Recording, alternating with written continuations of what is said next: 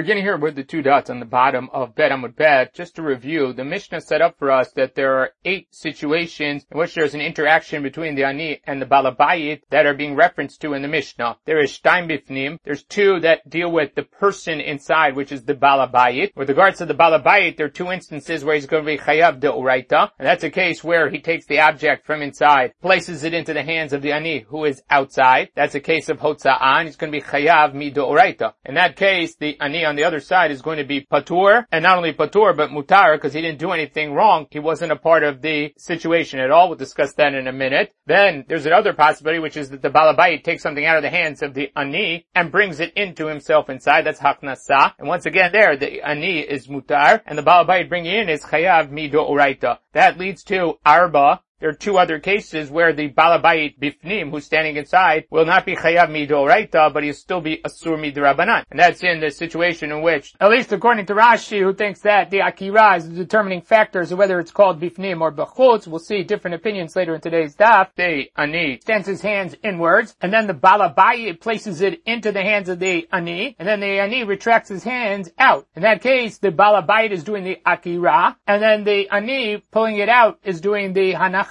So again there, the Balabayit is only doing 1/2 of the Malacha, the Akira, and not the Hanacha. And similarly, in a situation in which, for the Bifnim, the Balabayit inside, if he takes the object from inside and does an Akira from the Reshut HaYachid and places it outside, and then the Ani takes it out of his hand when it's in the Reshut HaRabim, then he did the Akira, and the Ani did the Hanacha. In that case, they're both Patur Aval Asur, they're both restricted from doing that. So that's as far as the Balabayit is concerned, that's Bifnim.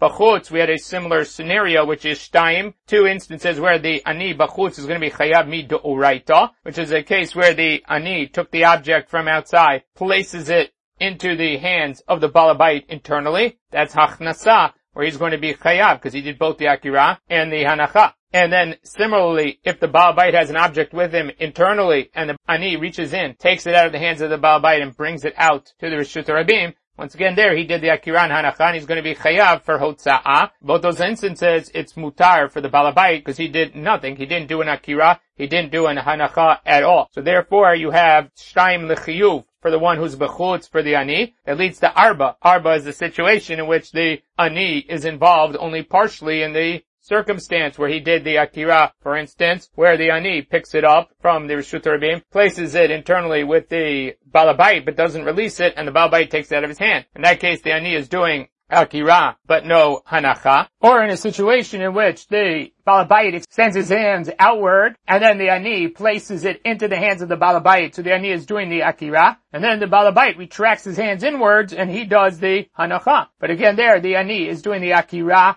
Bachutz, and therefore it's an Isur D'Rabanan on both of them because they're each doing a part of the Malacha, one doing the Akira, one doing the Hanacha, and it's called Bachutz because in both those instances the Ani did the Akira. The one instance where he himself was oker it and then put it inside for the Balabayit to take. And the other instance where the Balabayit took his hands out empty and the Ani placed it into his hands in the Reshut HaRabim. Both those cases the Ani is doing the Akira and therefore Rashi counts those as the Shtayim Bachut. So now the Gemara is going to ask about that you set up 4 situations. 4 cases for the Balabayit and 4 cases for the Ani. In each of those instances there are 2 parties. If there are 2 parties in each of those instances, there's really 2 halachot that apply in every instance. There's one halacha for the Ani and one halacha for the Balabayit. Sometimes the Ani is chayav and the Balabayit is mutar. Sometimes it's patur v'asur for the Ani and same thing for the Balabayit. So it turns out, truthfully, when you have 8 cases in the Mishnah, you really have 16 outcomes or halachot that are applicable because there are 8 cases, but each case involves 2 individuals, and therefore there are really 16 piskei halacha associated with the Mishnah. And that's the nature of the Gemara's question over here, which is, Amalei Rav Matna le'Abaye, hatamyan havyan? Are there really 8 cases in the Mishnah? Tarte sarei havyan.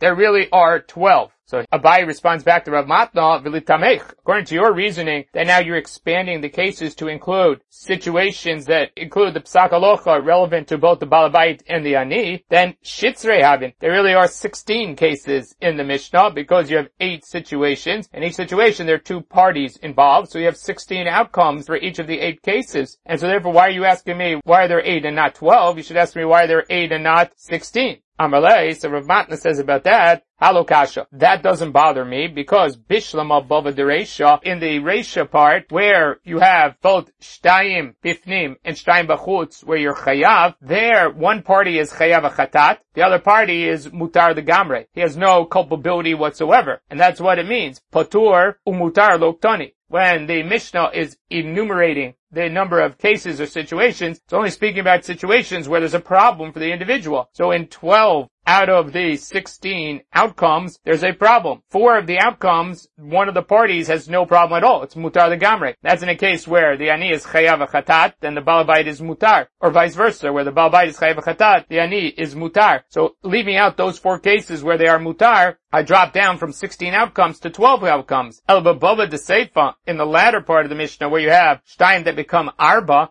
in those cases, there are always 2 parties involved, and both of them are patur aval asur, both the balabait and the ani. So then, why is it that you have enumerated over here 8 in the Mishnah, rather than have it be 12 outcomes that are enumerated in the Mishnah? Gemara now digresses to another topic, then they'll come back to answer this question, which is the assumption in the Mishnah is that there are 16 outcomes, and 4 of those outcomes are mutar. Yet the Mishnah never says anywhere there that there is a mutar, there's just a patur. So even when the ani or the balabait is chayav, the other party the Mishnah says is patur. And that's what the Gemara asks here, which is kasha, mi ika bikule Shabbat patur umutar. Anytime the Mishnah says in Shabbat patur, doesn't mean that it's mutar the gamre. Patur means patur aval asur. Means patur midoraita. You don't have to bring a korban chatat if you did it b'shogeg. There's still an Isur D'Rabbanan that's associated with it. And our Mishnah uses Lashon patur for all the instances where the party is not chayav, calls it patur. So we have 16 outcomes there because you have 4 that are l'chiyuv, and then you have 12 that are patur. And you're telling me now that you want to eliminate 4 of them because they're really mutar. The Mishnah doesn't say mutar, the Mishnah says patur. V'amar Shmuel, and Shmuel already told us, kol paturei de Shabbat. Anytime you find in the Mishnah in Shabbat the word patur, patur aval asur. In those cases, whenever it says patur, it means patur midoraita, aval asur midrabanan. Bahar me'yan talat. There are 3 exceptions to that rule. Tosafot limits this to Mishnayot that deal with Hochot Shabbat, and not in necessarily Shmaitata or Braitot that are found in the Gemara. And those 3 exceptions are found later on in the Masechta and Perek Oreg on Daf Kuf Zayin. Even though these items in the Mishnah says are patur, nevertheless they are mutar. The first is Seidad Tzvi,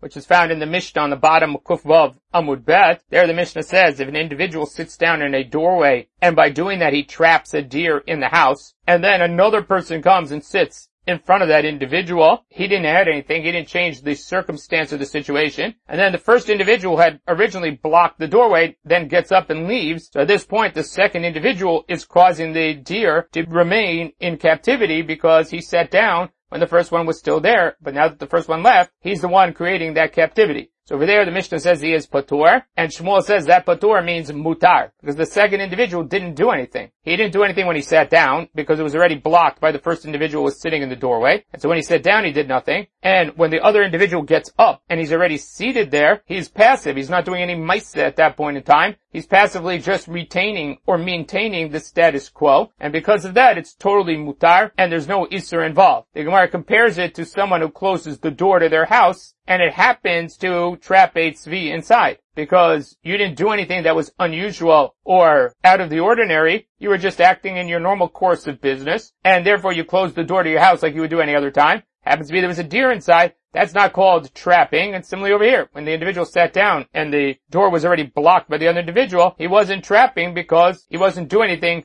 that caused trapping or changed the circumstance or status quo. That Gemara over there, when we get there, we'll discuss, but there's a Shilti Giborim on that Gemara that has major ramifications for issues of groma or unintended groma on Shabbat, which then has impact in terms of CCT cameras, motion sensors that are triggered on Shabbat. Does that Mishnah or does that case speak to this issue? And that's a major machloket in the modern day poskim as to how to read, based on the Rishonim's understanding of that Mishnah, what is the psak halacha with regards to these other items. That's one. The second one and the third one are found in Mishnayot in Ediot, which is Tzeidat Nachash, if you trap a snake. Now trapping a snake on Shabbat, if you want the snake or you want something from the snake, that's Tzeidah and that's problematic. Then if you're trapping the snake because you don't want it to injure you, you don't want it to hurt you, then that's called a malacha she'ein tzricha degufa. You're doing the malacha of trapping, but it's not for the intent of trapping. Trapping is to use or utilize the item that you're trapping. Over here, you have no interest in the snake. The only reason you want to trap the snake is to prevent it from doing damage or from hurting you. And because of that, it's called a malacha she'ein tzricha degufa. You're doing the malacha, the action that is restricted, but your purpose of that action, or the intent of that action, is not for the purpose that it was in the Mishkan, which is to trap for usage. It's to trap for protection or prevention. In that case, it's malacha she'ein tzricha degufa. And Tosafot says it's in a case where there's no sakanat nefashot, there's no life-threatening issue, because if it was a life-threatening issue, then all bets are off. Anything can be done for pikuach nefesh, and then you don't even have to discuss about whether it's mutar. Of course it's mutar. So Tosafot says it's a case where it's not life-threatening. Nevertheless, it's bothering you or it's causing you issues, and therefore we allow you to trap it to prevent that tsar on Shabbat. And the reason is because it's already a malacha she'ein tzricha degufa, and we paskin, according to Tosafot, like Rabbi Shimon's view that malacha she'ein tzricha degufa is only osur mid'Rabbanan, not mid'oraita. And then given the fact that there's tsar here, we're matir and say that it's mutar legamrei. Then the third case is a case of a mapis mursa, which is someone who has some sort of pus that is trapped in their skin, and they want to release the pus from their skin because either it's causing them some sort of difficulty or tsar, that we permit you to do that on Shabbat. And even though the Mishnah says in Ediot that that's patur, Shmuel says again that patur means mutar.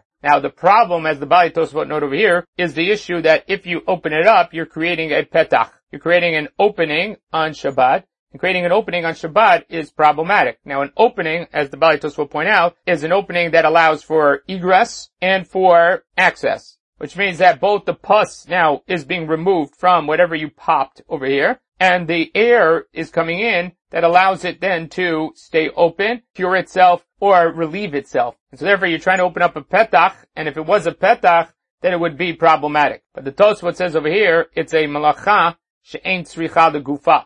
Because normally when you open up a petach, you open it up for it to have bidirectional usage. Over here, you're not interested in the bidirectional usage. You're only interested in the removal of the pus. So you've opened it for egress, not for access. And so because of that, it becomes a malacha she'ein tzricha degufa. Once again here, Chazal b'makom tsar said that we allow you to do that even though it is asur mid'Rabbanan. Although Rashi in Daf Kuf Zayin explains it slightly differently and says that opening up a petach is a tikkun. And why does it matter if I do a tikkun in a kli or if I do a tikkun to a injury or a wound? And therefore opening up a port is the way that Rashi describes it would be problematic on Shabbat because that's equivalent of opening up a petach. But over here by the Bapis Mursa, you're only interested in the removal of the pus. You don't care if the port stays open afterwards. Since you don't care that the petach stays open afterwards, then it's not considered to be a petach. So Rashi says the reason it's mutar over here is because of the fact that you never create a petach. Your whole intent is to simply drain that which is there, not to keep it open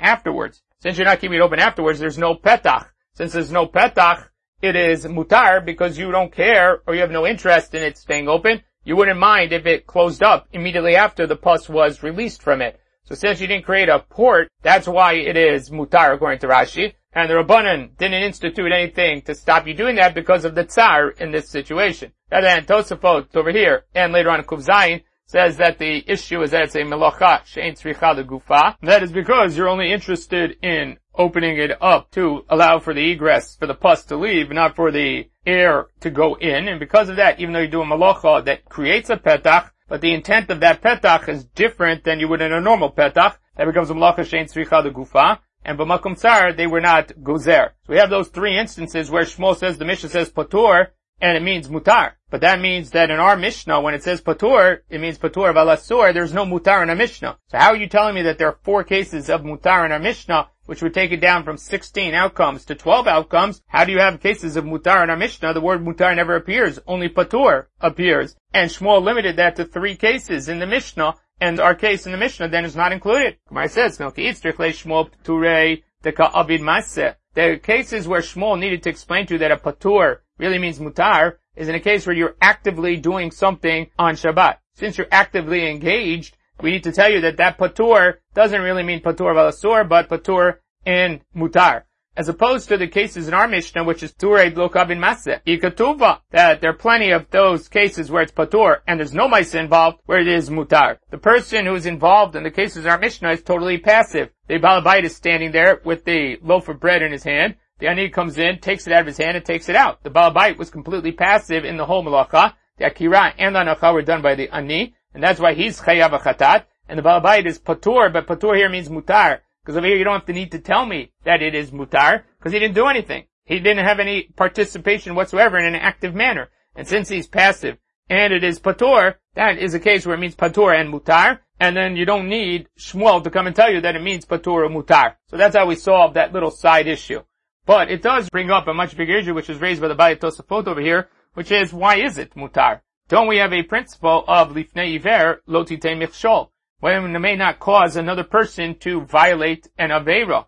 And over here, you become a facilitating factor for the person to violate this Aveira. So the Gemara in Avodah Zarah tells us that Lifnei Iver only applies when it's Trei Evrei Denara. It's when you're on two sides of the river. Meaning there's a Nazir on one side of the river, and there's a cup of wine on the other side of the river. The Nazir can't get access to that wine. And you then pass the wine to him to facilitate his ability to drink the wine and violate his Neder Nizirut. In that case, you're in violation of Lifnei Iver because you facilitated something that he couldn't have done by himself. But if it's Chad Evrei Denara, if it's on the same side of the river, over there is no din of Lifnei Iver because he could have gotten it without you. Since he could have gotten it without you, the fact that you facilitated hasn't really done anything to make it easier for him to violate an Isur. Given that, there won't be any din of Lifnei Iver lo titein mikshol. Nevertheless, the Balei Tosafot say over here, even if you say there's no violation midoraita of lifnei iver lo titein mikshol, nevertheless, mikom makom isur d'Rabbanan miha'ika. There should at least be an isur d'Rabbanan over here. The way the Balei Tosafot would say it is because lafrisho isur, you should stop him from doing an isur. It seems to be a little bit conflating terms because when it comes to lafrisho isur, is that you have an obligation to separate him away from isur. Over here, the discussion is lifnei iver is facilitating, and it's what otherwise is called, and the Rosh actually frames it this way, which is it's misayeya lovrei aveira, someone who's helping someone do an aveira. If you are obligated to stop someone from doing something wrong when you're not involved at all, then certainly you can't be a facilitating factor in the person doing an aveira, even though they could have done it without you. But if you're aiding and abetting them, you should be chayav, and that's called misayeya lovrei aveira. And Tosfot says you should be at least restricted from participating in this. And how can the Mishnah say mutar? So Tosfot goes down the path to suggest that the ani, or the party on the outside over here, is not a Jew. Because he's not a Jew, that's why it's mutar. Mutar means there's no halachic ramification for that party, because the opposing party is not someone who is Jewish. Tosfot says that seems to be problematic, because later on in the Perek, we're going to see that even in situations where non-Jews are involved, if there's direct interaction between you and the other party, then that is a problem of Marat Ayin. That it looks like the Nachri is working for you on Shabbat or doing something for you on Shabbat. You're placing it into his hands and he's taking it out. That would be problematic. And therefore, Tosafot says you have to suggest here that it's a case where it's both a Nachri and the Chayfetz, the object belongs to the Nachri. And since it's both a Nachri doing it and it belongs to him, then that's why it's mutar for the other party. So there's no Isur on you to aid and abet here because it's a Nachri doing it and it's a Nachri's object. Where had it been any Jew that was taking that object out, it would have been problematic. So he would be Chayav Chatat, but you as the person who's aiding and abetting, it's not Chayav because we're talking about a Nachri. The answer to the Balei Tosafot is difficult on many levels. First of all, why is the Mishnah speaking about a Nachri and saying you, if it was a Jew, you'd be Chayav, but now that's a Nachri, the other party is Mutar? Seems to be a crazy mix of cases to do that. That's number one. Number two is the Rosh suggests over here that that doesn't really solve the problem. Just because the object belongs to the Nachri and the Nachri is involved doesn't mean that then you can do it without having a problem Martayin. People standing on the outside have no idea whose object it is. And so why does it matter when you're giving something to the Nachri, whether it's his object or your object, from someone standing objectively away from there, it looks all the same, which is that it looks like it's problematic and that he's helping you out. And therefore the Rosh, and you can see this in the Tosfot Yishanim, on the side of the Tosfot over here, give a different answer. The Tosfot Yishanim, and it's quoted in the Rosh, similarly as being the answer of the Tosfot, is that over here, Mikom Makom, Isser Shabbat Patur Umutar. Ein Ochanami, there is a problem in Misayeh Le'ovrei Aveira Midrabanan, but that Isser is not an Isser of Shabbat, it's only an Isser of, or derivative of, Lifnei Iver Lo Titein Michshol. And therefore the Mishnah counts as at Mutar, because the Mishnah is only enumerating Isserim involved with the violation of Shabbat, whether those are Isserim Deraita or Derabanan, that's what it's enumerating. So as far as Shabbat is concerned, over here, the Misayeh Le'ovrei Aveira is an Isser of aiding and abetting someone to do something wrong, which is a derivative of Lifnei Iver, and it has nothing to do with Shabbat, and that's why the Mishnah calls it Mutar, even though technically the person involved is violating an Isser Derabanan of Misayeh Le'ovrei Aveira. Now this is a debate that takes place within the world of Lifnei Iver Lo Titei Michshol, which we discussed in the Gemara of Avodah Zarah, the Gemara in Sanhedrin as well, with regards to whether Lifnei Iver Lo Titei Michshol is really a general din that says you can't aid and abet, you can't cause someone to violate an Isser Min HaTorah, or is Lifnei Iver Lo Titei Michshol really a sniff or an extension of every Aveira in the Torah, which says that if you have to keep Shabbat, not only Machot Shabbat can't be done by him, and they can't be done by you facilitating his ability to do them, because otherwise you would violate that Isur of the Shabbat. So this has a big nafkamino with regards to many halachot, including whether there is a din of Yehareg V'al Yavor with regards to Lifnei Iver, and the Ramban and the Ran over there discuss in the Gemara in Sanhedrin at the end of the Parak Ben Sorero Morer, if you're involved with dinim of Avodah Zarah, Bizarayut of Avodah Zarah, or you're dealing with murder in Lifnei Iver, in those situations, will you be considered to be violating the actual crime, and therefore there'll be a din of Yereg V'al Yavor, or is it a general din of Lifnei Iver, which is a separate Isur, and then you won't be in violation of those crimes. Over here in our daf, Rabbi Akiva Eger brings another nafkamina. A mumar l'Shabbat is considered to be a mumar l'chol Torah kula. That's also, according to many Rishonim, when it is a mumar in dinei d'Rabbanan. So over here too, it would be the same nafkamina. If you think that the aiding and abetting of a party violating the din of Shabbat is like a violation of Shabbat for you as well,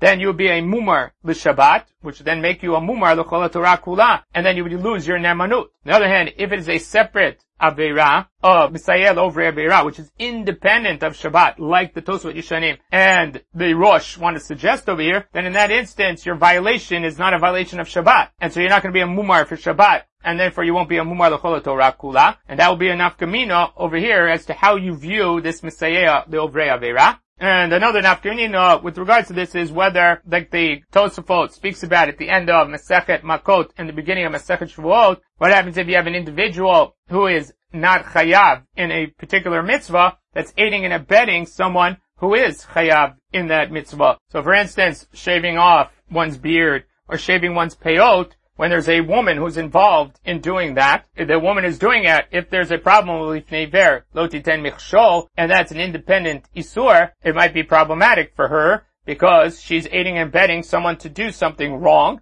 and that's what Lifnei Iver restricts to you. On the other hand, if you believe that it's an extension of the particular Aveira, women are not chayavot in Lo Takifu Pat Roshchem, as well as the cutting of your beard, and therefore they would not be subject to this din. So anyway, there are two important takeaways from this Tosafot. Number one is that there is a din of Misayeh Le'ovrei Aveira. There is an Isur D'Rabbanan, even when you're not in violation of Lifnei Iver Lo Titei Michshol Midoraita. If you're aiding and abetting someone doing something wrong, that is a problem. And number two is the Tosfot Yishanim and the Rosh over here believe that that violation is a separate violation, not a violation of Shabbat, and that has nafkamirut, as we saw, as to how you view the broader understanding of the restriction of Lifnei Iver and Misayeh Le'ovrei Aveira. Are they independent Isurim, or are they part and parcel of the individual Isur that you're aiding and abetting the person to violate? But nevertheless, now going back to the Gemara says, we solve a problem. Mikol makom, darte sar yehavyan. Nevertheless, there's still 12. You solved 4 of the problems, so now you have 12 instead of 16. Why aren't there 12 outcomes in the Mishnah rather than 8 outcomes in the Mishnah? Where it says, the Mishnah only enumerates things that can lead to a chatat. So Rashi claims over here that the Mishnah only enumerated cases where there's akira, a person did the akira, didn't finish the malacha, and there was hanacha done by another party. So in that case, even though both parties do half of the malacha, one party is doing the akira and the other one's doing the hanacha, and they're both asurim midrabanan, the Mishnah only enumerated the individual who did the akira, because that akira, if he finished it off and did the hanacha, could have led to a chiyuv chatat. Whereas the person who did the hanacha alone can never end up with a chiyuv chatat because the akira was already done by someone else. His hanacha is just half a malacha, but it's half a malacha that can never result in a total malacha. And so because of that, it doesn't enumerate those outcomes in the Mishnah. Even though, truthfully, they're problematic, they're patur of asur. Nevertheless, the Mishnah only dealt with the patur of asur in situations where you could lead to an isur, a violation, deoraita. That's the way Rashi explains it. The Baalei Tosafot don't like that explanation for a number of reasons. And one,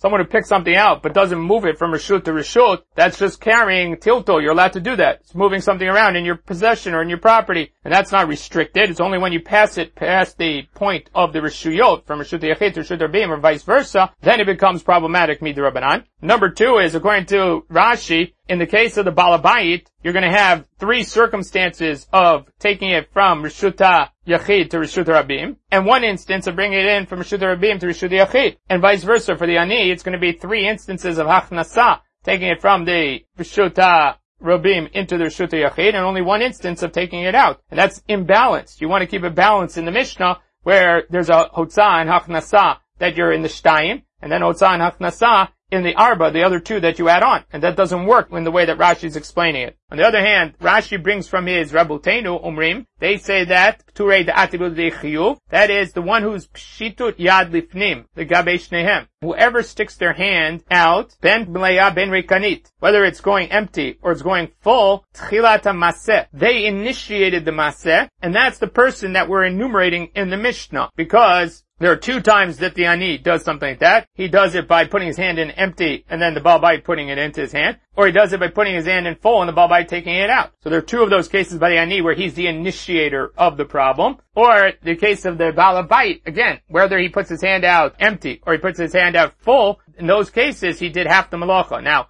in those cases, one of them he did the akira, and the other one he was the hanacha. Nevertheless, since he initiated the maaseh, his initiation could continue to then become a violation, and whoever's the initiator is what the Gemara spoke about. So it's not necessarily about whether you can complete the akira to make it a hanacha. Rather, the Rabbeinu Shel Rashi think that it has to do with who is the initiator of the maaseh. Whoever is that initiator, that's the outcome that the Mishnah discussed. And therefore there are only 8 cases of initiation in the Mishnah, not 12 cases, because the 4 cases are the party who is the other half of that which was initiated by one party. And those cases we don't enumerate in the Mishnah. Now the Ramban rejects this view of the Rabbeinu Shel Rashi because he says this individual doesn't do any akira that can be completed into a malacha or a chiyuv chatat. Just because he initiated the movement of his hand to the other area doesn't mean that he's the one who is in a position then to become chayav chatat. Possibility is that he put his hand in and the Baal Bayit put it into his hand.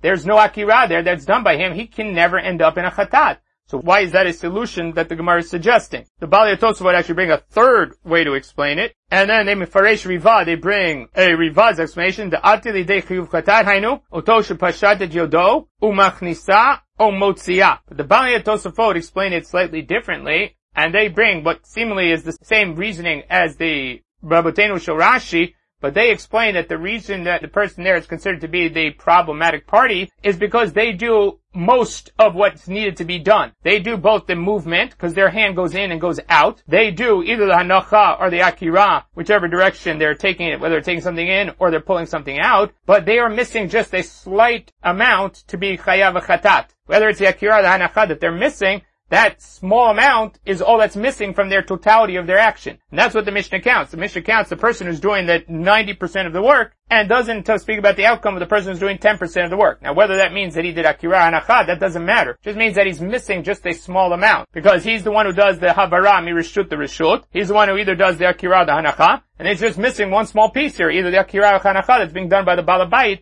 And because of that, he's considered the one who can be closest to becoming a chayav chatat, because just with a little more, he'd be chayav chatat. Whereas the Baal Bayit, who's simply putting it into the Ani's hand or taking it out, is only doing one part of a multi-layered process, and therefore they're not the ones that the outcome of the Mishnah is discussing. So there's 2 different ways to explain what the conclusion of the Gemara is. And then with the way of Rabbeinu Shel Rashi, you have 2 formulations of that, the way Rashi formulated in his Rebbeim, and the way the Baalei Tosafot formulated, but then that will also then make a difference as to what are the cases in the Mishnah when we say Shtaim Shein Arba, what are the 2 extra cases in each of these instances. According to Rashi, it's always going to be the person who did the akira, That's going to be the case in the Arba. Because according to the Balei Tosafot and the Rebbeinu Sharashi, it'll always be the party who initiated the Maseh, or the one who did the majority of the movement in the Malach over here. So now the Gemara continues and asks, Shneim Pturim, how could it be that they're both Patur? Vait Avida Melocha Mi Beinayu. They ended up doing a Melocha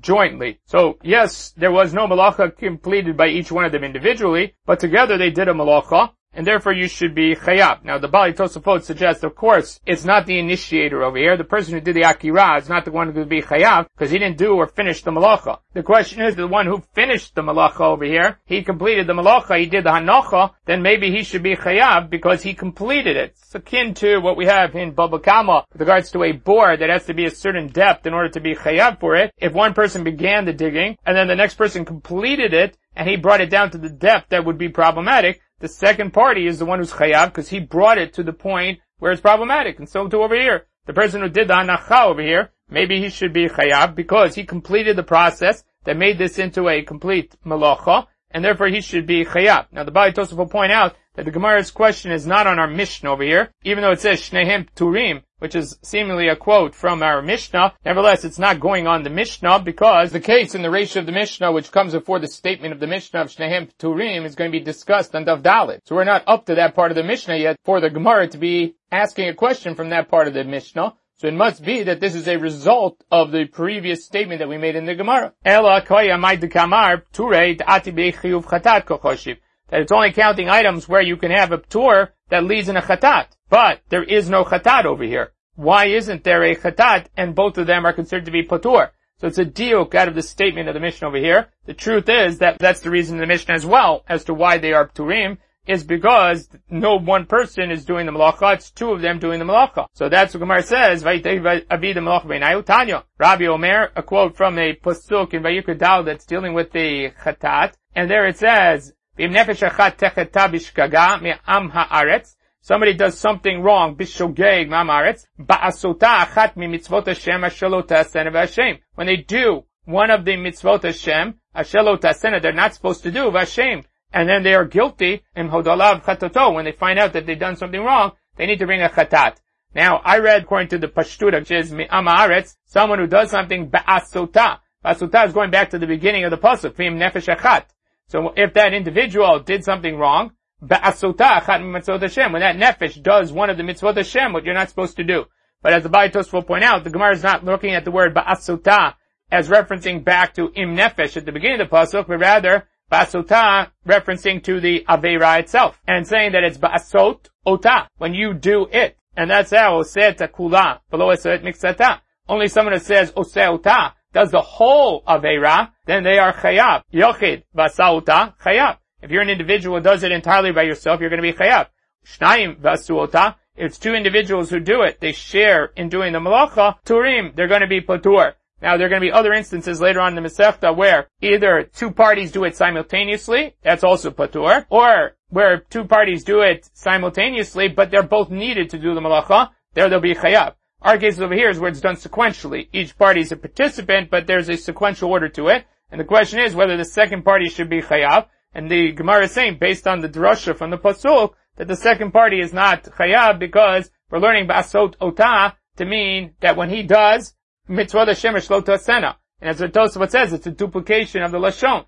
It already said that you did something wrong. So what does it mean in ba'asot ota again, that you did something wrong? That duplication comes to teach me that basota is not simply that he did something wrong, but he did asotota. He did it all alone, and that's the lima that we have here. And therefore, you can't have a chiyuv chatat unless you've completed the entire malacha, not when you did half of the malacha. Itmar nami, we have a support for this from what seemingly is a memra from a mora. Rav Chia bar Gamda nizraka mipiach chabura was thrown out by the chabura. One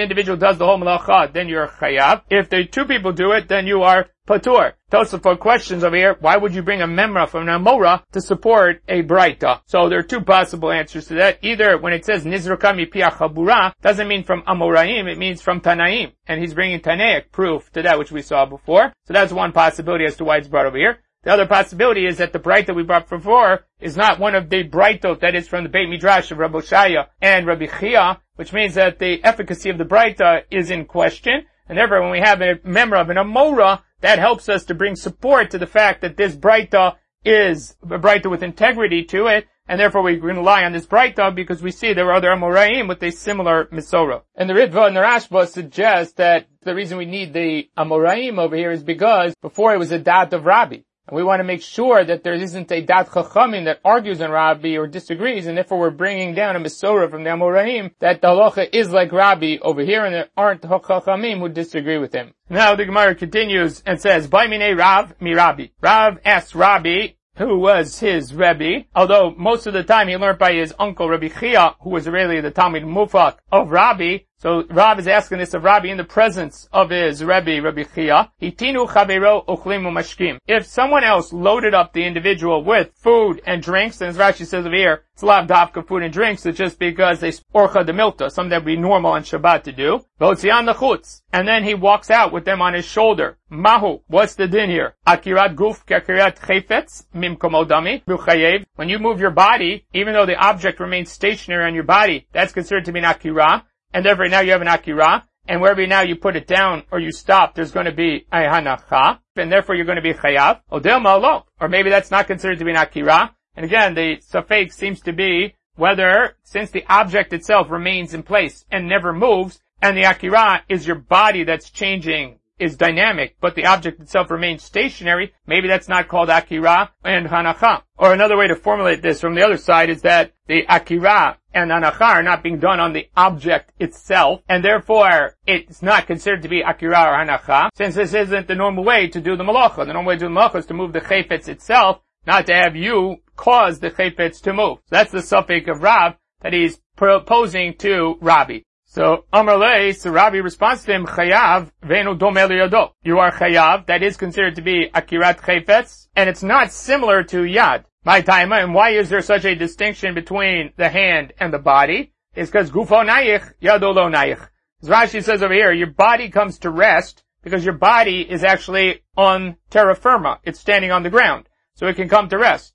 Your hand, it doesn't rest on the ground, it's independent of the ground, and even when it's at rest, it's still connected to your body. And so according to that, what Rashi is suggesting is that the difference between the body and the hand is that the body has akira and hanacha because of its interaction with the karka.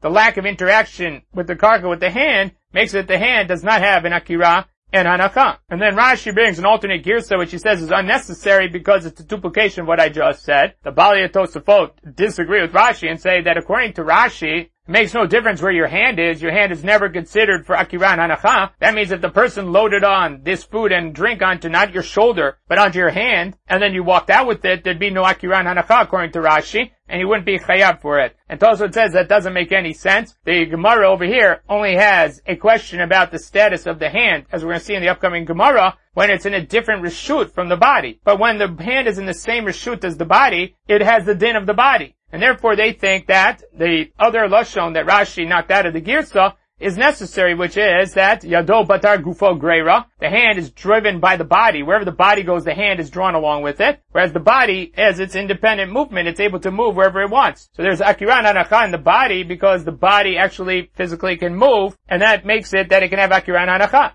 The hand can move independent of the body, but only can extend itself to another reshut or bring it back. Since when you extend it to another shirt or bring it back, over there, it's still tied to the body. And since it's still tied to the body, it's going to be governed by where the body is, and therefore you can't consider it to be an akira and hanacha just because it's sitting in a different reshut and it's been loaded up. But if it's in the same reshut as the body, then of course it can have akira and hanacha because it's just functioning as an extension of the body. So when it's an extension of the body, the hand is like the body. When the hand acts independently of the body, when it's across the line of the reshut, from one reshut to another reshut, over there the hand doesn't gain independence because it's still tethered to the body. And that's the difference between them. So that's the way Tosafot explains it, and he disagrees with Rashi. Many of the other Rishonim, like the Ramban and the Rashba, think that that's what Rashi meant. When Rashi said that his hand doesn't rest on the ground, that's because it's pulled by the body. And therefore he's saying the same thing, and it's proven by the fact that Rashi thinks the lashon that Tosafot wants in the Gemara is a duplication of what he said before. According to Tosafot, it's not a duplication, it's a different way of expressing it and has a nafkamina. Rashi says there's no nafkamina, and therefore it means that Rashi was explaining like Tosafot anyway, just in the lashon that he used, which was nayich and lo nayich.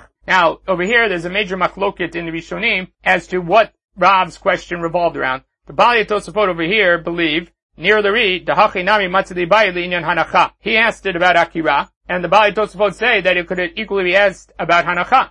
The question is two-pronged, which is that when you move your body, is that considered to be Akira? And then the same would be true when you stop your body, would that be considered a Hanacha? And so the question is about both. Is the body's movement independent of the Chayfetz have a din of Akira and Hanacha? And Tosfot sees that as being a multi-pronged question of both about Akira and Hanacha. On the other hand, if you look in the Tosfot Yeshanim that are found in the Od Bet and the Od Gimel, they bring from the Rashba, Perish Hanacha Pshitole.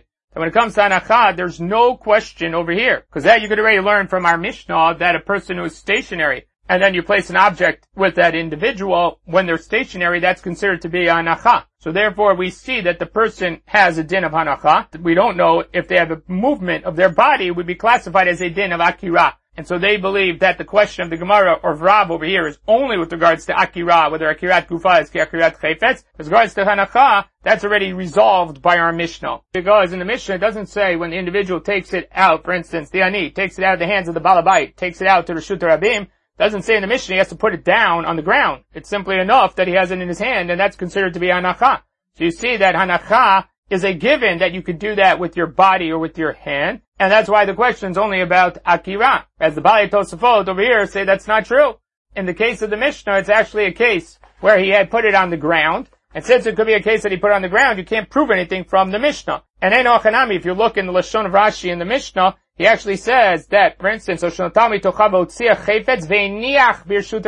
actually says that he puts it down in Reshut Rabim. That would be in concert with Rashi's explanation over here, at least according to the way the Bali Tosafot read it, that Rashi believes that your hand is never independent of your body, and therefore, when you stick your hand out into one Reshut and bring it back into this Reshut, you haven't done Hanacha. You need to put it down on the ground in order for there to be Hanacha, because the hand never goes on the ground. Because according to the Bali Tosafot, once you bring it back to the position where it's in the same position as the body, then it functions like the body itself, and it would be a Hanacha. Just like the body's Hanacha, so too the hand will be Hanacha, and you wouldn't have to put it on the ground. Now, the Bali Tosafot believe that you still can't prove anything from the Mishnah, either because, like Rabbi Kiva Eger, the Mishnah is talking about your hand and not your body, but even according to the Bali Tosafot say now that the hand and the body are the same, nevertheless, how do you know that in the Mishnah he didn't put it down on the ground? And since maybe he put it down on the ground, you can't prove anything from the Mishnah, and that's why Rav is querying of Rabbi, both Akira and Hanacha, with the body, what is the din, and not just asking about Akira, like the Rashba says in the Tosfot Yeshanim. So, Amar Lei, so Rabbi responds to him, Chayav, ve'enu domeh liyado. You are Chayav, that is considered to be Akirat Chayfetz, and it's not similar to Yad, according to the Rashba in the Tosfot Yeshanim, and according to the Bali Tosfot, it's considered to be Akira and Hanacha.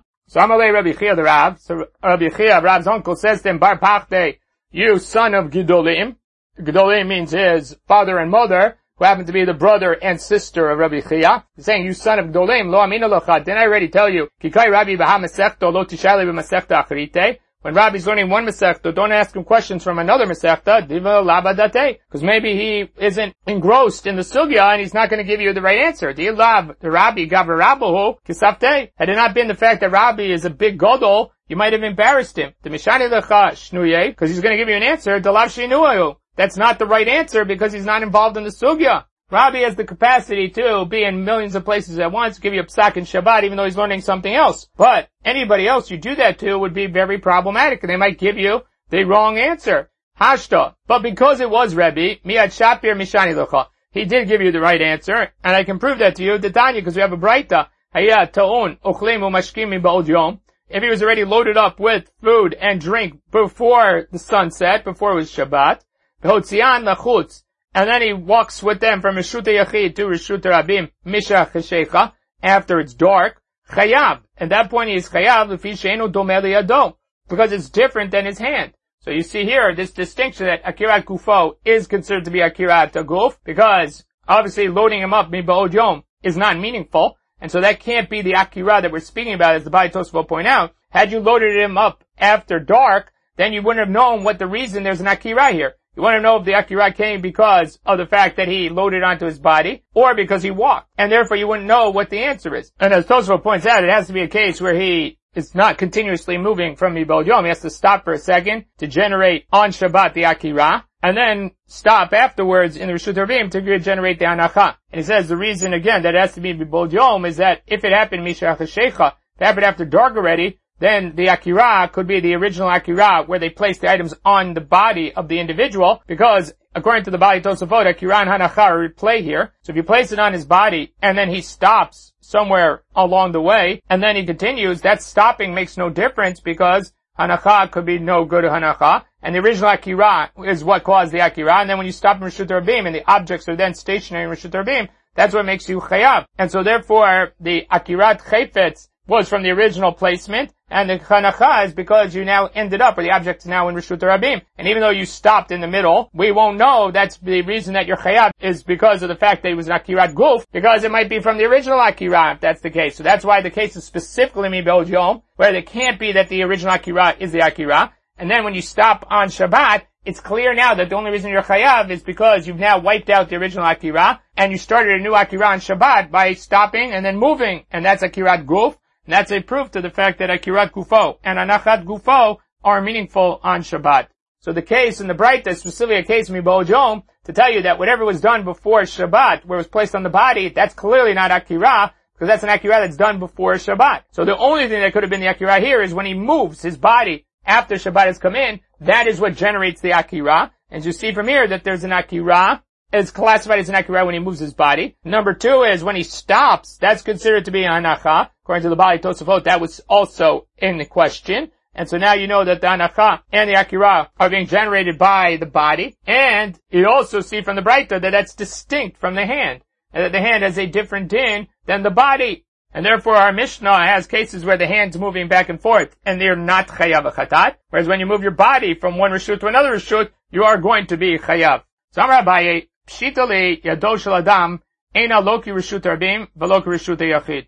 It's clear to me that the hand of an individual doesn't have a din like a Reshut Rabim. It does not have a din of a Reshut Yachid. Here, so we have in the Gemara here, it's like Rashi. Reshut Rabim Lo Damyo. How do I know it's not like a Reshut Rabim? Miyado Dani. From the hand of the Ani. Because when the Ani extends his hand inside, and then the Baal Bayit takes it out of the hands of the Ani, we don't classify it as if he took it out of Reshut Rabim, and he's Chayav. We say over there that the Shnehem Turim Aval Asurim. So it's clear there that the hand of the Ani does not have a status of a Reshut Harabim. And vice versa, ki Reshut Yachid Lo Damiyah. I know it's not like a Reshut Yachid, Miyado de Baal Bayit. Because when the Baal Bayit extends his hand outward with the object, and then the Ani takes it out of there, he's also not Chayav, because he didn't take it from Reshut Yachid, and then put in Reshut Rabim. So it's clear that the hand of the individual is not considered to be not a Reshut Yachid, and not a Reshut Rabim. That's the Lashon of Rashi. And the Ramban's bothered by Rashi's explanation because how can you ever think that the hand of the Ani inside of the Reshut Yachid is going to be classified as a Reshut Rabim?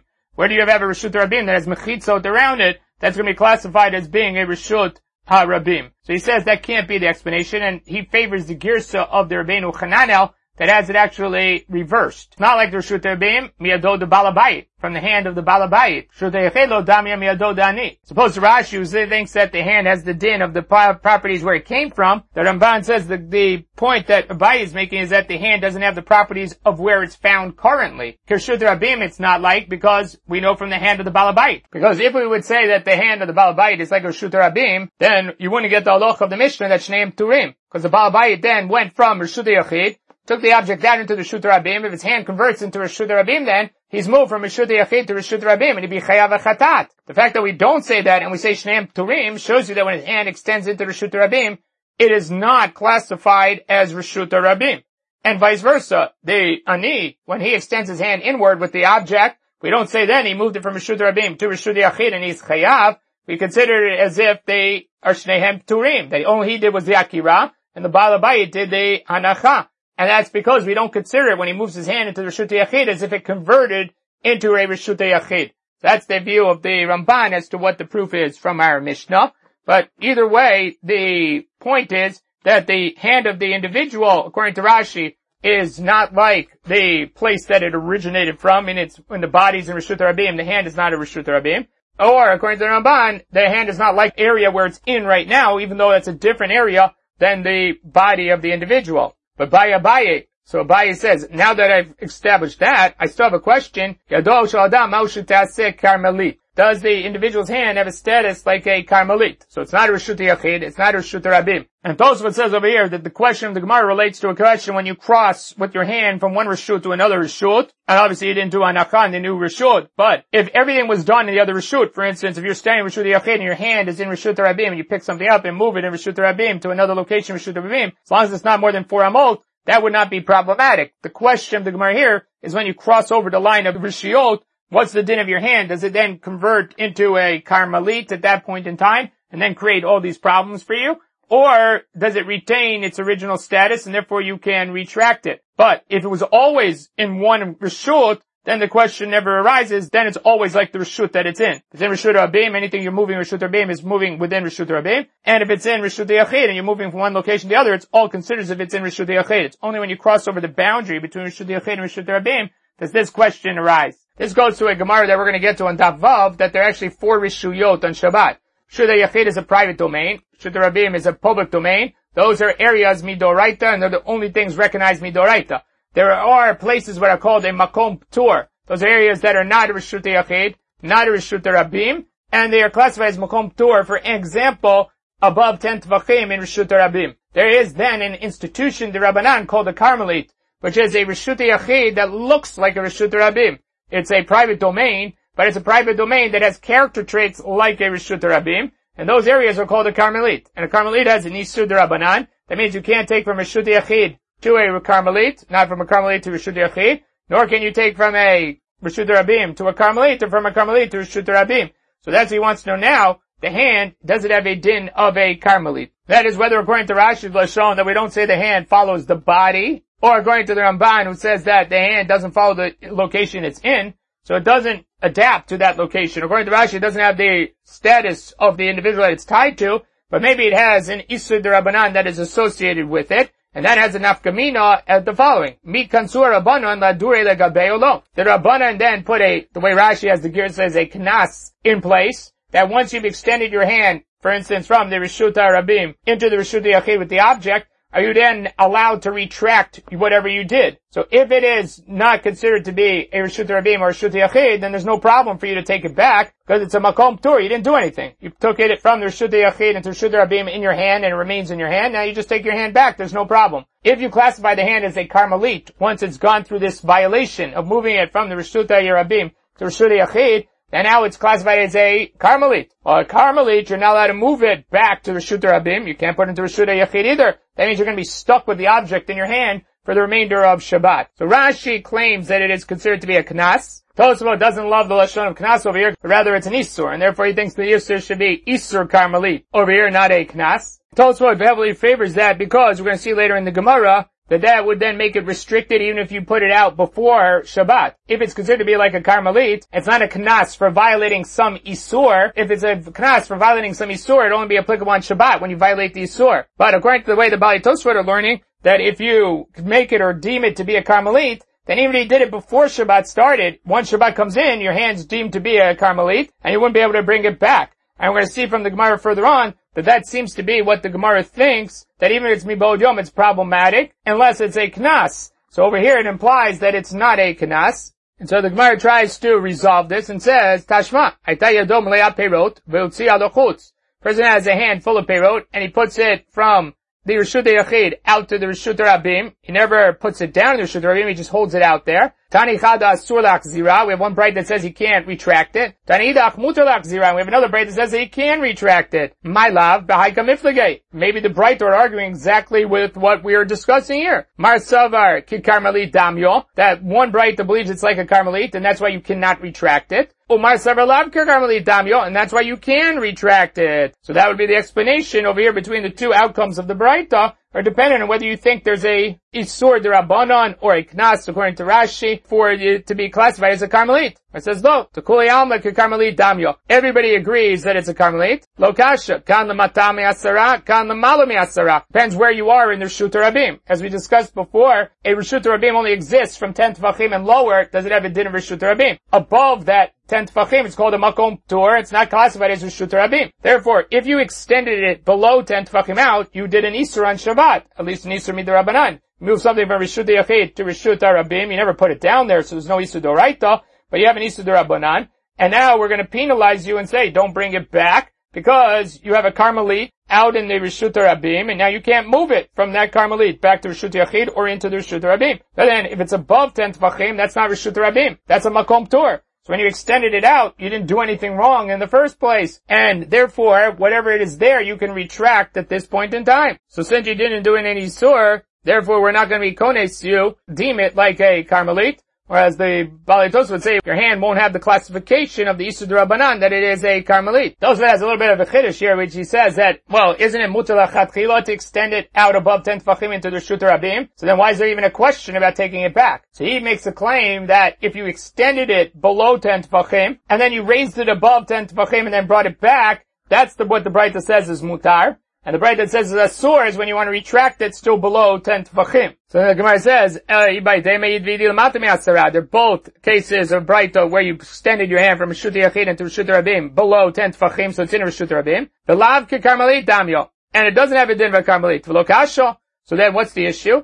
Kami be'od yom, kami achashecha. Depends if you extended it during the daytime, which means that you did it when it wasn't asur, and that's why you can retract it later on. The other cases where you extended it afterwards, dark already, is already Shabbat, and therefore you can't retract it, because mibod yom lo kansur rabbanon. Since you didn't do an isur, the rabbanon didn't impose a kanas on you. Mishachashecha, once it is dark, kansur rabbanon, the rabbanon penalized you. And this is the Balei Tosfos proof that until this point in time, you couldn't be speaking about a kanas. Because over here, the Gemara first introduces this distinction between mibod yom and chashecha, which means the difference between whether you did an Isur or you didn't do an Isur, implying until this point in the Gemara, there was no discussion as to whether you did or didn't do an Isur. It's just a question of where your hand is found at that time. So that can't be a kanas, because you didn't do anything wrong if you did it mibod yom. It must be that it's a din of an Isur d'Rabbanan of Karmelit. And that's what drives the position of the Balei Tosfos that says that what was said before was not a kanas, but rather an Isur d'Rabbanan.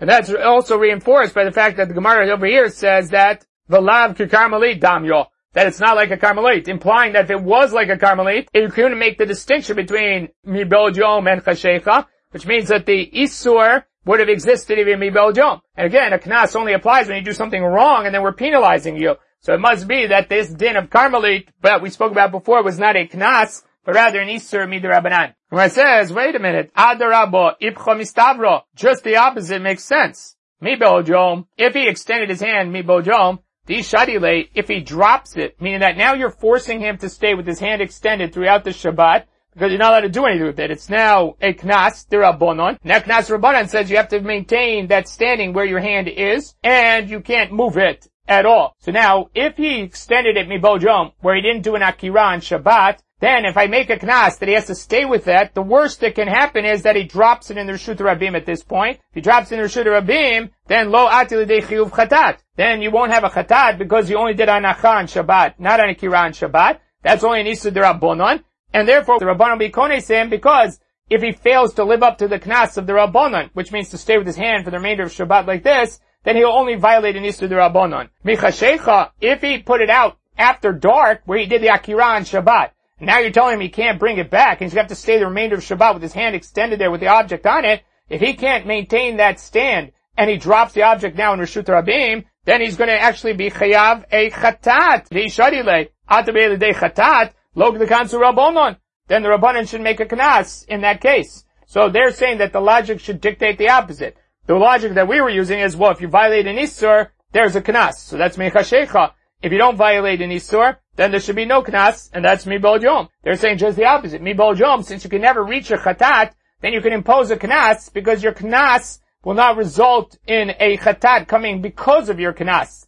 Whereas if you did it mechashecha, then if you put a knas in place, and you cause this person then to drop the item in Reshut Rabim because of your knas, you're actually causing them to violate an Isur Deoraita, and therefore we wouldn't want to put the Knas in place. And since we did not learn that way, which means that's a logic that does not dictate. We don't worry about the fact that you might violate an Isur Deoraita when we put a Knas in place, then Tifshot Rabbi Bar Abaye. We should be able to answer now the question that was posed by Rabbi Bar Abaye. Tomorrow's daf we'll have a gufa and discuss the case much more in detail, so we'll leave that for tomorrow in terms of the mechanics and the halachic ramifications of the case. Right now we'll just deal with it within the context of the question that's asked here, which is, the Bai Rabbi Bar Abaye, hit big pot bitanor, person who plasters dough on the inside of the oven to bake it. Now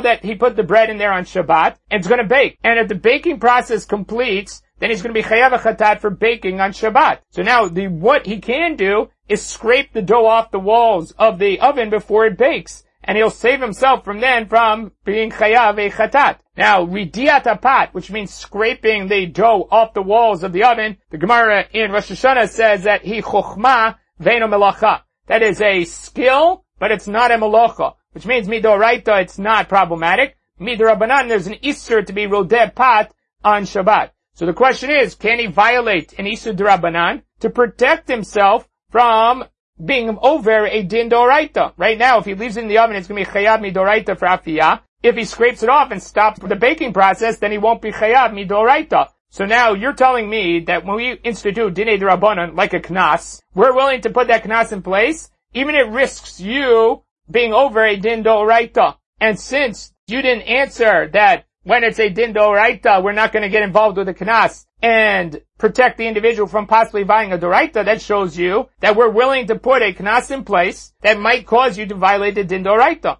And similarly over here, when it comes to this Isur d'Rabbanan of not scraping the dough off the walls of the oven, we're going to say that we're upholding that din d'Rabbanan in the face of a possible violation of d'oraita. If it continues to bake, you're going to be in violation of d'oraita. We have the answer to the question now. Yes, you have to abide by the din d'Rabbanan, and yes, it'll continue to bake, and you're going to be chayav d'oraita, because the Rabbanan upheld their positions, even in the face of risks d'oraita. So according to this, if you scrape it off, it would be a violation of Rabbanan. We say, don't do it, even though it will result in d'oraita. Just like in our case, we say there's a knas, that when you extend your hand out after dark, you have to keep your hand there the whole Shabbat, even though maybe if you release it, it's going to fall in Reshut Rabbim, you're going to be violating a din d'oraita. So we're going to uphold the knas d'Rabbanan, even in the face of a d'oraita, and that teaches us what the answer should be in this case. Tifsho de lo hitiru. So you can see from our case over here, that that's what should be the result of Bibi Bar Abaye's question, that they didn't allow you to scrape it off, to violate a din d'Rabbanan, even though it risks a din d'oraita. Where it says, halo kasha, that's not a problem. V'tifshot, okay.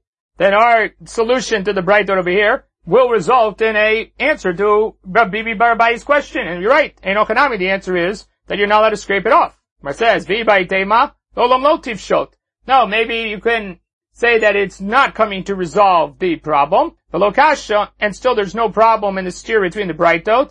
Kan b'shogeg, kan b'mezid. Depends on the violation that he had here. When he extended his hand, did he do it intentionally, or did he do it unintentionally? B'shogeg, lo gansu Rabbanan. In shogeg, the Rabbanan didn't put a knas on him, and therefore he can retract his hand. That's why it's mutalach zira according to that braita. B'mezid, kansu Rabbanan. By mezid, the Rabbanan did put a knas in place, and since they put the knas in place, you're now allowed to retract your hand because you did it intentionally when you extended it out, and you violated an Isur d'Rabbanan. And as Rashi points out over here, now you can't conclude anything about Rabbi Bar Abaye. That is because the reason they were not konesim b'shogeg is not because they were worried about him throwing it down, but because he didn't do any Isur b'mezid. And so therefore, over there by Ridiat Pat, even though it's also b'shogeg, you can't prove anything from here, because over here the shogeg, to retract your hand, is not an Isur. Because it's only because of the knas that it is an Isur. He didn't do any Isur b'mezid. And number two is, the retraction's not an Isur if it were not for the knas. So that's maybe over here why there's no knas. On the other hand, by the Ridiat Pat, where he did it b'shogeg, so yeah, there is no Isur b'mezid, but over there, in order to stop the process of baking, you would have to do a real Isur D'Rabbanan, maybe over there we would be kones you and say you can't violate a real Isur D'Rabbanan to stop yourself from an Isur D'Oraita. Over here, we're not gozer because over here there's no real Isur D'Rabbanan to retract your hand, and since there's no real Isur D'Rabbanan, we're not going to put a knas in place. And in the case of Mezid, there's a difference between the case of Mezid, where you did an Isur Bim Mezid, and therefore maybe that's why there's a knas. Over there's no certainty that he's going to come into a Chiyuv Mitat Beitim or put the knas in place because he just doesn't have to drop it, and then he won't have a Chiyuv Chadat. On the other hand, by the case of the baking the bread, if he did it b'mezid and we don't allow him to do the Ridiyat pot and take it out, he for sure is going to be chayav mitat beitin. And therefore you can't extrapolate that just because you have a knas by the case of extending your hand, that you should also have a knas by the case of Rabbi Bar Abaye. Therefore, according to Rashi, you can't conclude anything about Rabbi Bar Abaye's case anymore based on this layout of the Gemara. Now the Bali Tosafot say, well, based on that, we're now explaining the Breitot, or the steer between the Breitot in a different way. But nevertheless, the logic that the Gemara dictated before, that you didn't say that it's a problem to have a knas on Shabbat, even though that would result in a din d'oraita, and therefore you could still answer the question of Bibi Bar Abaye. And therefore the Bali Tosafot want to take out of the Girsa over here that it is Ibayitema lo tifshot. Take that out, and just say Ibayitema is another answer for the steer and the Breitot, but we'd still have an answer to Rabbi Bar Abaye's question. On the other hand, the Bali Tosafot quote from the Rashba and say, no, you should keep that in the Girsa, and it's Olam Lo Tifshot, because he says that svara that the Gemara introduced was a backward svara. It is not something that really is so logical to say that if a person does something where there's no Isur Mibol Yom, that you should put a knas on him. And then when he does it at night, when there is a problem, then you don't put a knas on him. He says that's like a chucha v'tzlula. It's like a joke. It makes the whole gzeira look silly, because the person who doesn't do an Isur is now penalized, the person who does an Isur is freed. And so he says it doesn't make sense. And the Gemara here, when it says Lo Tifshot, is rejecting that whole logic in total, because it's just not logical. Ipcha mistavra is not really mistavra. And therefore that's why it says here, Lolam Lo Tifshot. Don't look at that as an answer to our question over here, because it really isn't an answer to the question, because you can't be medayik anything from the fact that the Gemara didn't set it up in that manner, because setting up in that manner is illogical. And where it says, both are instances where he did it unintentionally on Shabbat. And the Breitot are arguing about whether, of course, in the case of Mezid, we would be konesim not to retract it. A Breitot different in their opinion as to whether we impose that on an unintentional case as well, or to a case of intent. And therefore, even by Shogeg, we will penalize him and tell him he can't bring it back, or to the case where he does it intentionally. The other Breitot says if he does it by Shogeg, we'll let him retract it because he didn't do it by Mezid. And that's what the difference will be, which is Mar Savar Kansu Shogeg Atu Mezid, and that's why you can't retract it. Mar Savar Lo Kansu Shogeg Atu Mezid, and that's why you can retract it. V'baitema dolam lo kansu. There are cases here where they neither Breita believes that they were kones shogeg atu mezid, v'lo kasha. Kan oto chatzer, kan lechatzer acheret. Depends where he wants to put the object. If he wants to bring the object back from where he took it out, then that's not a problem, because then he never accomplishes what his intent was. His intent was to move the object from the chatzer was in to something else. And since he doesn't accomplish that, we allow him to retract it, and that's where the Breita says it's mutar to retract. On the other hand, if he wants to accomplish what he originally intended for, which is now that's out there, and now he wants to throw it into another Reshut HaYachid, instead of retracting to the Reshut HaYachid he brought it from, that we're not going to let him do, and that's where there's the Breita says it's asur. That's the question Rava asked his Rebbe, Rav Nachman. Person had his hand full of perot, and he stuck it out. Maulach zira lo toach hatzer. Can he take it back to the place that he took it out from? And he's in Reshut HaYachid, he extends it into the Reshut HaRabim and keeps it in his hand. Can he retract it now? Amalei mutar. He says it's totally fine to retract it. The chatzer acheret, ma'u. Can he put it into a different chatzer? Amalei asur. He says you're not allowed to do that. And Rava asks his Rebbe, Rav Nachman, Maishna. What's the difference between the chatzer that he came from and the other chatzer? So Rav Nachman says back to him, L'chi teicho ala akura de milcha. Rashi says either he said jokingly, once you measure out for me a kur worth of salt, I'll give you the answer. Or Rashi says it was more serious. He says you can have a kur worth of salt and you can eat a kur worth of salt. You still will not be able to reconcile between this chatzer and chatzer acheret. They're different and they're fundamentally different, and that's because hatam lo itavida machshbato. Here, when he retracts it back to the original chatzer, he accomplishes nothing of what he intended for, and that's why we don't need to penalize him or stop him from doing it. Hacha, in the case where it goes to a chatzer acheret, then he accomplished what he wanted all along, and therefore we're aiding and abetting him. Even though he did an Isur D'Rabbanan, we're still now allowing him to complete whatever he intended to do, and that we don't want to do. And the Tosfot claims that it has to be a case where there's a Reshut Rabim between two areas of Reshut Yachid, because that's a case where there's no Isur D'Oraita to pass it from one Reshut Yachid to the other Reshut Yachid, even though there's a Reshut Rabim intervening. On the other hand, if it's on the same line as there are two Reshut Yachids that are adjacent to each other, and you pass it out through Reshut Rabim to the other Reshut Yachid, that is problematic, because we'll see later on in the Masechta, because that was found in the Mishkan, and therefore passing it from one Reshut Yachid to another Reshut Yachid, where it's not across the street, but on the same side of the street where you pass over the Reshut Rabim, that would be problematic, and therefore it would be easy for Rava to understand why there would be a difference between Chatzer Acheret and the original Chatzer. So he says it's either got to be a case where they're next to each other, but there's no Reshut Rabim intervening, or it's got to be a case where it's across the street with the Reshut Rabim intervening. In those cases where there's only an Isur D'Rabbanan involved, not an Isur D'Oraita, he wants to understand what's the difference between retracting it to the original Reshut Yachid, or pushing it into the other Reshut Yachid on the other side, or adjacent, not to the Reshut Rabim, because both cases, technically there's an Isur D'Rabbanan, to move it either from the Reshut Rabim back into the Reshut Yachid, or from the Reshut Rabim to the other Reshut Yachid. So why is it that we allow it in one instance, not the other instance? And that's what Rav Nachman answers, there's a difference, because one case, he's not accomplishing what he intended, and that's a penalty in of itself. The other case, we're allowing him to accomplish what he wanted in the first place, and therefore there's no real penalty for doing something wrong. Okay, we're going to stop here by the two dots on the top of Dalet Amud Aleph.